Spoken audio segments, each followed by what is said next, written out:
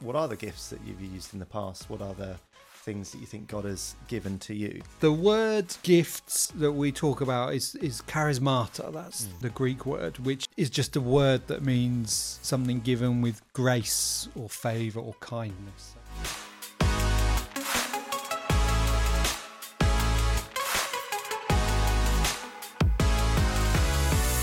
Hello and welcome to another episode of Postcards from Antioch. And here we are again, looking at another theme to help us in our understanding of discipleship and leadership, and growing in our understanding of what God says in His Word and applying it to life. And today we have James opening up what is another big topic. We like to go for those. We don't do, we? yeah.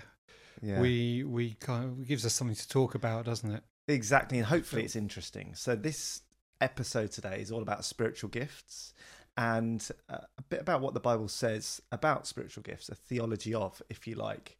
So how are we going to broach this topic? So we're splitting this into two episodes, so you really need to listen to both of them if you want everything that we're going to talk about or say.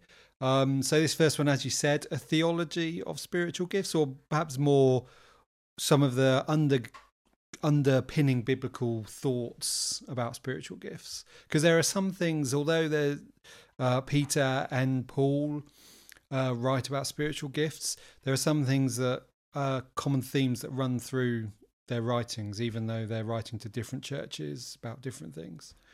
So maybe some of those things. And the second part is perhaps hopefully a bit more practical, at least thinking, talking about spiritual gifts and thinking, well, what about me? How do I apply this? How do I think about my own spiritual gifts? What should I do with them in church? Those kind of things. Yeah, good. And I think sometimes we can jump straight to that without doing what does the Bible actually say and what does this mean? We kind of, I know I have done multiple surveys or questionnaires of discover your spiritual gifts. That's right. It's very easy. We'll talk about that and those questionnaires perhaps in the second part a bit. So if they're live issues and questions for you, then there's an extra reason. But let's get some of the groundwork done today. Yeah, absolutely. Let's read the relevant passages, etc., etc. So spiritual gifts. Yeah. So let's start by reading some passages from the Bible. So there are 4 passages with a few verses really from 4 different letters that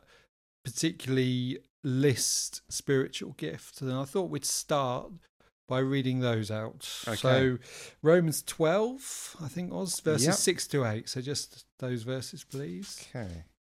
Romans 12:6 says, "We have different gifts according to the grace given to each of us.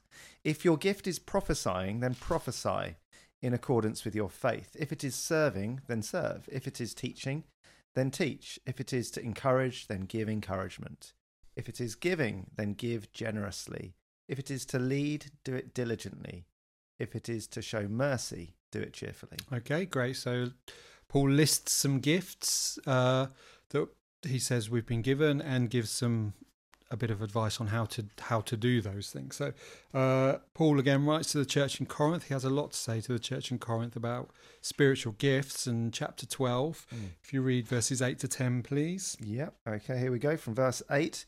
"To one there is given through the Spirit a message of wisdom, to another a message of knowledge by means of the same Spirit, to another faith by the same Spirit, to another gifts of healing by that one Spirit, to another miraculous powers, to another prophecy, to another distinguishing between spirits, to another speaking in different kinds of tongues, and to still another the interpretation of tongues. All these are the work of one and the same Spirit, and He distributes them to each one, just as He determines. Just as a body, though one, has many parts, but all its many parts form one body, so it is with Christ." Great. Thank you, Oz. And Ephesians 4, verses 11 and 12, just shorter. Yep. Paul kind of throws these in. He's talking about something else really, but he mentions spiritual gifts here. Okay, and it says, "So Christ Himself gave the apostles, the prophets, the evangelists, the pastors and teachers to equip His people for works of service, so that the body of Christ may be built up, until we all reach unity in the faith and in the knowledge of the Son of God, becoming mature, attaining to the whole measure of the fullness of Christ." Thank you. And just so we don't think it's only Paul who talks about them, 1 Peter chapter 4, verses 10 to 11. Please. 10 to 11. Each of you should use whatever gift you've received to serve others, as faithful stewards of God's grace in its various forms.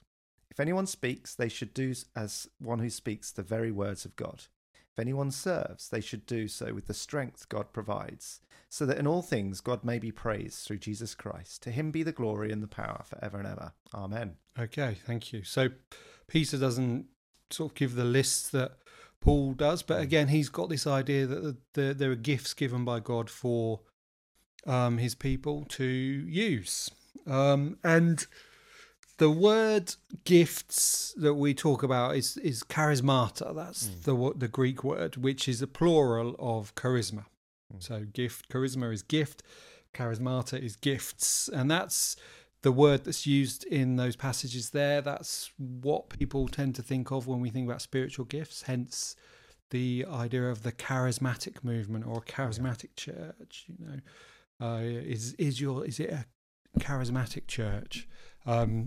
Meaning, are the spiritual gifts there's about almost in the an Bible? expectation, isn't there? If it's then you'll see lots of this happening. It'd be a bit of an emphasis. That's absolutely right. But the word charismata, the word charisma, kind of is just a word that means something given with grace or favour or kindness. So gift is a fair translation because that's kind of what a gift is. It's something given as out of kindness or grace. Yeah. But the word charisma is actually used, it's used more than just to speak about spiritual gifts. So in Romans, when Paul says, the wages of sin is death, but the gift of God is eternal life through Jesus Christ our Lord. The gift of God, what's the word there that Paul uses to refer to that? Charisma. Exactly, same word. So it's important to remember that when the Bible talks about anything that God gives, kind of the New Testament talks about something that God gives with grace, it uses the same word. And although we're talking about spiritual gifts and charismata, it's important to remember that as far as the New Testament goes, speaking in tongues is charisma, but so is eternal life. These are all things that God's given grace. But grace gifts is a phrase I've heard used. Yeah. And that kind of sort of pulls together those two aspects you've drawn out. Exactly. So I think any theology you apply to spiritual gifts has to take into account the same theology you apply to anything that God gives. Like it's an expression of his grace, for example. Yeah. So you can't take a position that salvation is a gift of grace, but spiritual gifts, well, maybe you deserve some or you don't deserve some or whatever. It's all the same. Yeah, they're for a certain type of person. Exactly. Yeah. They're all if you do what you should do as gifts a Christian, of grace. go to church, read your Bible, then you get the. Yeah, that's right. They feel the same thing. So I want to talk about a couple of things. The first thing I want to talk about, and I don't know if this is something that people think about, but it's something that always comes up in my mind. Is there a difference between the gifts, spiritual gifts that Paul talks about in the New Testament, and talents, things you're good at, natural abilities? Because there does seem to be some overlap in some of them. For example, it's easy with some gifts, like speaking in tongues is a supernatural gift, and no one's going to just say, oh, he's just, he or she, they're just really good with foreign languages, for example. They're just natural linguists. No one's going to make that mistake. Yeah.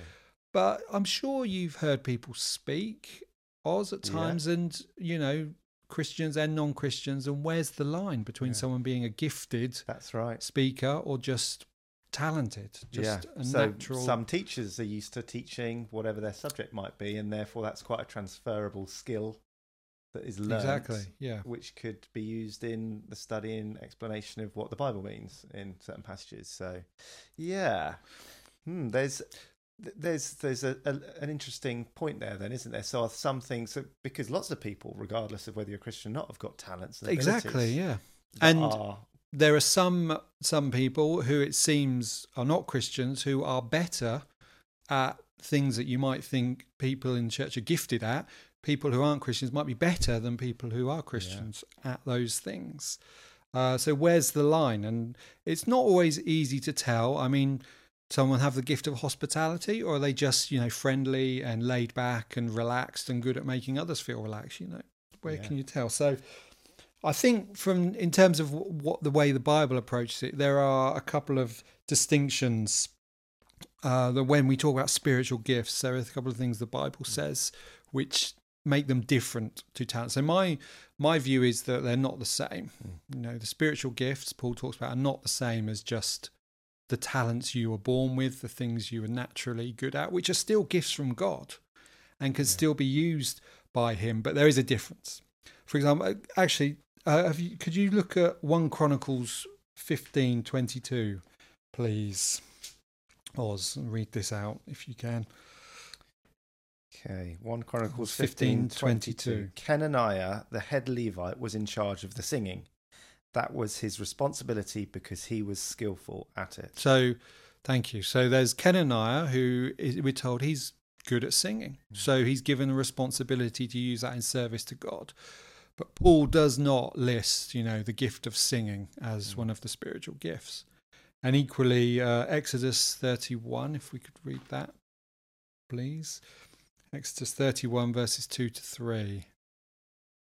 See, I have chosen Bezalel, son of Uri, the son of Hur, of the tribe of Judah, and I have filled him with the Spirit of God, with wisdom, with understanding, with knowledge, and with all kinds of skills, to make artistic designs for work in gold, silver, and bronze. Yeah. So there's a very interesting idea. Again, Paul doesn't talk about spiritual gift of, glass blowing or being good with arts and craft, but what we have in the Old Testament is God saying there's someone who's good at this, and I have filled him with my Spirit to do this for my service. So the line gets a bit blurred, but I think what we talk about in the New Testament, the spiritual gifts, is something distinct. But I'm just saying this to illustrate. It does not mean that you cannot and should not use other talents for God, and God can't use them for his glory. Yeah, that was, I think, helpful to reinforce that, isn't it? Because it may well be that it's an obvious thing that you're good at before you become a Christian, or even, and then God uses that in a spiritual sense, in a deepening way, in a kingdom way, for the encouragement of the church, for the glory of God, when before it might not have been used to that end. It might have just been to bring money into the house. So it kind of makes sense to use personality, experience, talents. Absolutely. But God does a bit more than just top them up. Yeah. It's kind of what we're saying. Yeah, that's right. There's something significant about a gift from God that is spiritual. Absolutely. And I think that's what Paul is stressing, is that the spiritual gifts, as we understand them, are something that is given. They're not something you're born with. They're something that is given to you at a point in your journey. And the question is when. And this is difficult. It kind of makes sense. Well, maybe it's not difficult. I think the clue is in the passages we've read already, particularly 1 Corinthians 12, where Paul basically says, look, the Spirit gives them as he wants to give them. It's up to God when he gives them. So they might not be for life. That's an intriguing possibility. Could be for a season, period of time. So there are two. I think sometimes, in my understanding, is the moment they're given for the building up of the church. That's one of the things it says. So it makes sense that the moment you become part of the church, in a sense, the moment you become part of the body of Christ, the Holy Spirit may give you a gift or gifts to help encourage the body of Christ. So it makes sense to me that the moment you become a Christian, the moment you receive the Holy Spirit, these may be a time where, along with that, you are given spiritual gifts. Yes. But we also read in 1 Timothy 4, I can read this. Good. Just where Paul says to Timothy, do not neglect the gift which was given you through a prophetic message when the body of elders laid their hands on you. So Paul seems to be saying to Timothy, you've been given a specific gift. Don't neglect it. But it came when the elders prayed for you. And equally, there's another example in 1 Samuel when Saul is anointed as king. And we read 1 Samuel 10, as Saul turned to leave Samuel, God changed Saul's heart. When they arrived at Gibeah, a procession of prophets met him. The Spirit of God came upon him in power, and he joined in their prophesying. So there's an example of Saul, who was not a prophet. In fact, he goes on to say, "Is Saul among the prophets?" becomes a saying in there. It's sort of like for something that, an expression of, something unbelievable. Saul's not a prophet, but for that moment, he's given the gift of prophecy. Yeah. So the spiritual gifts seem to be given as when the Spirit wills, which could be at some point in our Christian journey. But that's the thing, they're given to us by the Spirit. They're not something we're born with. They're not something that we would say are naturally ours. Yeah, okay. So there's some really helpful biblical principles straight away from the passages and the examples we've got. So they come often at a season for a time, but also they're for all Christians. Yeah. It's not just some. Whilst there's been some illustrations of Timothy and Saul, we also read about the body and playing your part in the body, and all members being important and having a gift of the Spirit. Yeah, and I think that's something else. As you said, I think every believer is gifted. The spiritual gifts. I'm not just saying every believer is good at something. Every believer is talented. Like every human being has talents, has abilities, has natural capacities. But this is something uniquely Christian, if you like, that God gives to every believer. So I think there can be, as you did say, there can be some overlap, like your natural abilities can work with your spiritual gifts, and we'll think a bit more about that in the next session. But this is something distinct. This is almost like God saying, right, not just here's something I'm giving you that defines or shapes your role in my body. This is the job. I'm not giving you a gift. I'm giving you a job. And this is what it is. And I think the other thing that makes it different from a talent or ability is it's something that God, just like you said, it's not God just topping up what we do naturally. It's something that God uses in a specific and powerful way, that he doesn't use the fact that you're a good sort of public speaker, for example.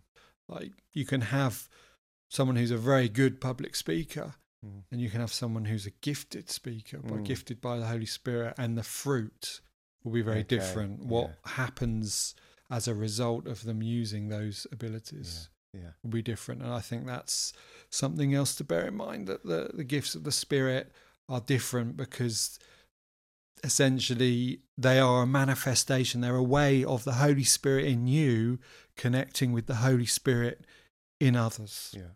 So straight away that helps us to see, doesn't it, then, that it's not about me and my gift. It's about a grace gift that we've received that is actually for the benefit of others.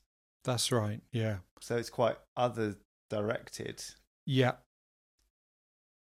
There might be exceptions, but... I think that's... Serving, speaking, it's not for self, it's for others. So absolutely. When we go, I want to discover my gifts, have quite a me-centered approach, that might not be the most biblical way of looking at it. Absolutely. And that's the second thing I want to move on to, is why does God give them? Okay. And hopefully you've already picked up from Oz and I talking why he gives them, but I think it's a good idea to actually focus precisely on how much emphasis is placed on why God gives them. So actually, could you go to Romans 11, please, Oz? Okay, chapter before. Yeah, Romans 11 and read verses 11 to 12. Say, again I ask, did they stumble so as to fall beyond recovery? Sorry, Romans 1. Okay, I was thinking... There we go, let's leave that in. Grafting of branches. Romans 1, 11 to 12, sorry. We'll leave that in as a testament to our, our authenticity. Exactly. We were talking about before we started recording. That's what we want to do. Yeah. verse 11 of chapter 1. I long to see you so that I may impart to you some spiritual gift to make you strong. That is, that you and I may be mutually encouraged by each other's faith. Okay. So Paul there writing to the Romans says, I long to see you so that I may impart some spiritual gift to make you strong. Gift, charisma. It's not, but again, it's a spiritual gift. So is he talking about these spiritual gifts, or is he just saying something else, like an encouraging word or something? But what's the reason? Why does he want to impart this spiritual gift? It seems to be the encouragement of others' faith. So mutual encouragement by each other's faith. So this gift serves that purpose. That's right. Whatever it is, whatever it means, whether he's talking about spiritual gifts as we might understand them, or it's sort of more generic, I want to give you something good from God. The purpose is so we may be built up, may be mutually encouraged. Yeah. And later on in Romans 12, when he does start talking specifically about the gifts, the passages either side, when he's talking about Romans 12, he's talking about what kind of things.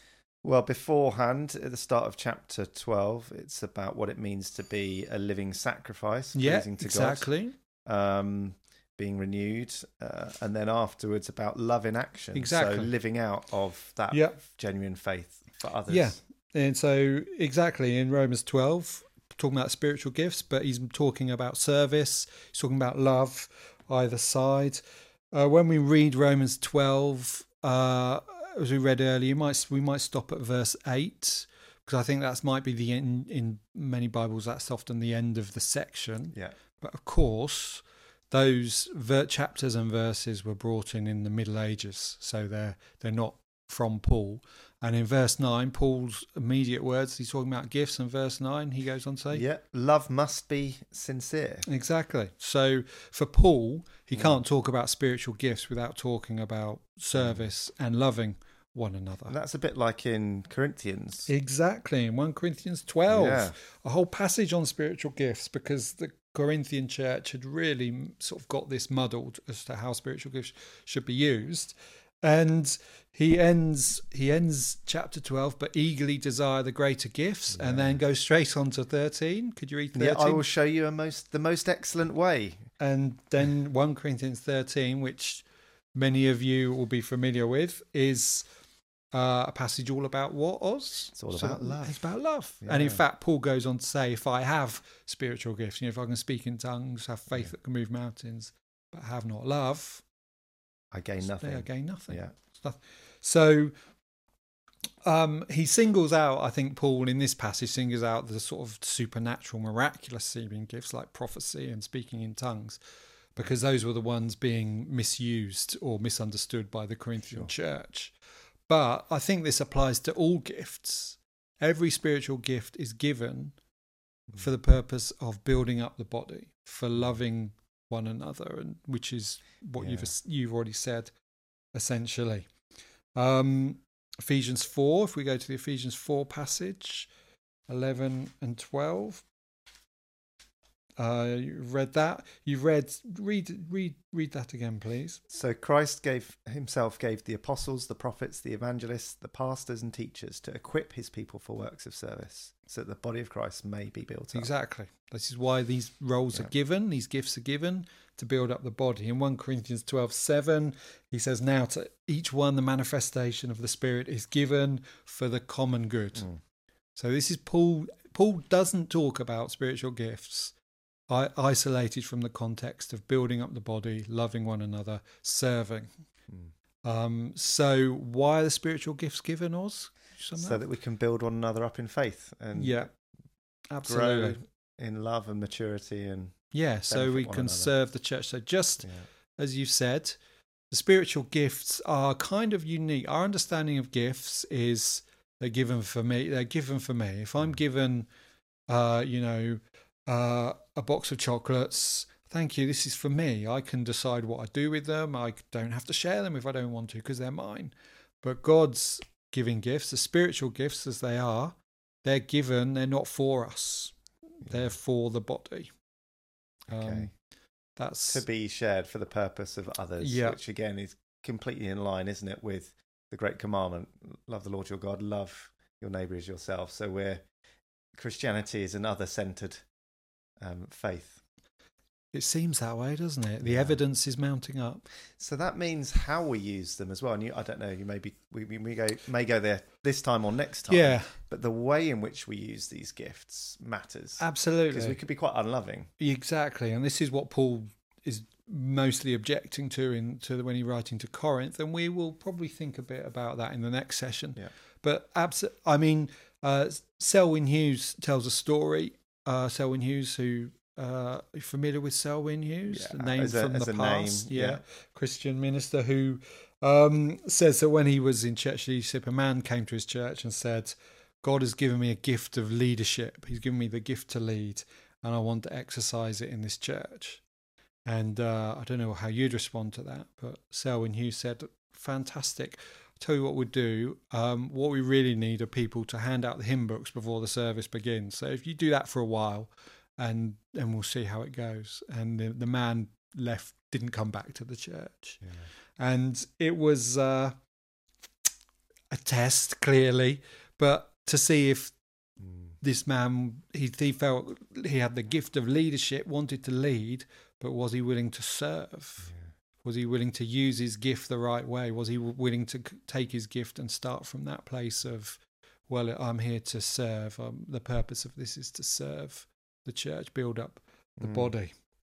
Yeah. So it's important, I think. I don't know, Oz, obviously you're church leader, we've got elders, I've been in church leadership and I'm on the staff team here, but I imagine that is a question that needs to be asked when people want to use their gifts, their spiritual gifts, to ask that question as well. Have they proven, or would all they serve? Can they serve? And actually one of the first questions I ask people when I meet them and they're keen to join the church and become involved is, well, as you get to know people, and that's a bit of a priority that we start with, because to be loving in the use of gifts, you need to know people, and That's it is right. what are the gifts that you've used in the past? What are the things that you think God has given to you for the church at this time? And maybe we can find a team that is a good fit for that, or an opportunity.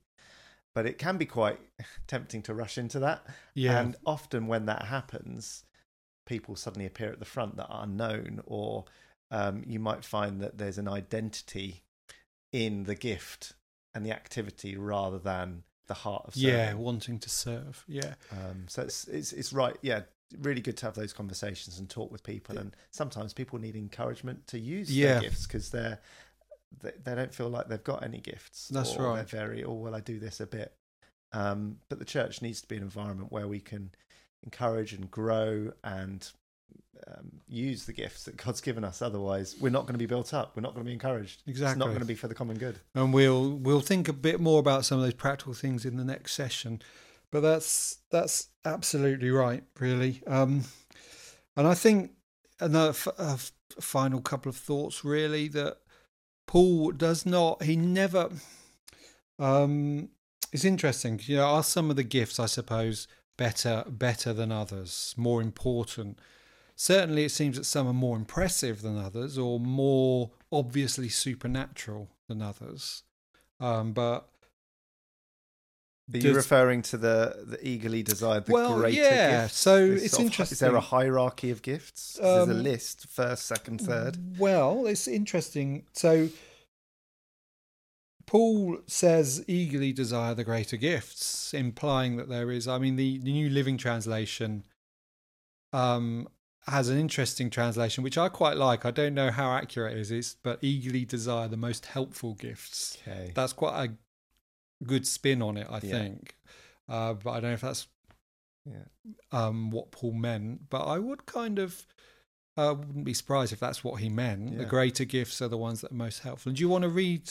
Yeah, so I'm referring to chapter 12, 27 to 31. Yeah, if you read the ones that Paul says. Well, he says, "Now you're the body of Christ, and each one of you has a part of it. And God has placed in the church first of all apostles, second prophets, third teachers, then miracles, then gifts of healing, of helping, of good guidance, and of different kinds of tongues.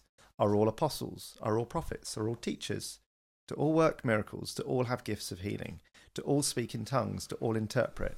Now eagerly desire the greater gifts. Yeah, so it's interesting that, and also Paul's list, this apparent hierarchy, might not actually fit with ours. Notice he puts teaching before miracles, which is quite interesting. I mean, I don't know if you would personally feel more impressed, if you saw a miracle or if you heard someone who was a really good teacher. But Paul's hierarchy there implies, I suppose, that there's something other than, when he says the greater gifts, he doesn't mean the most impressive. No, he doesn't.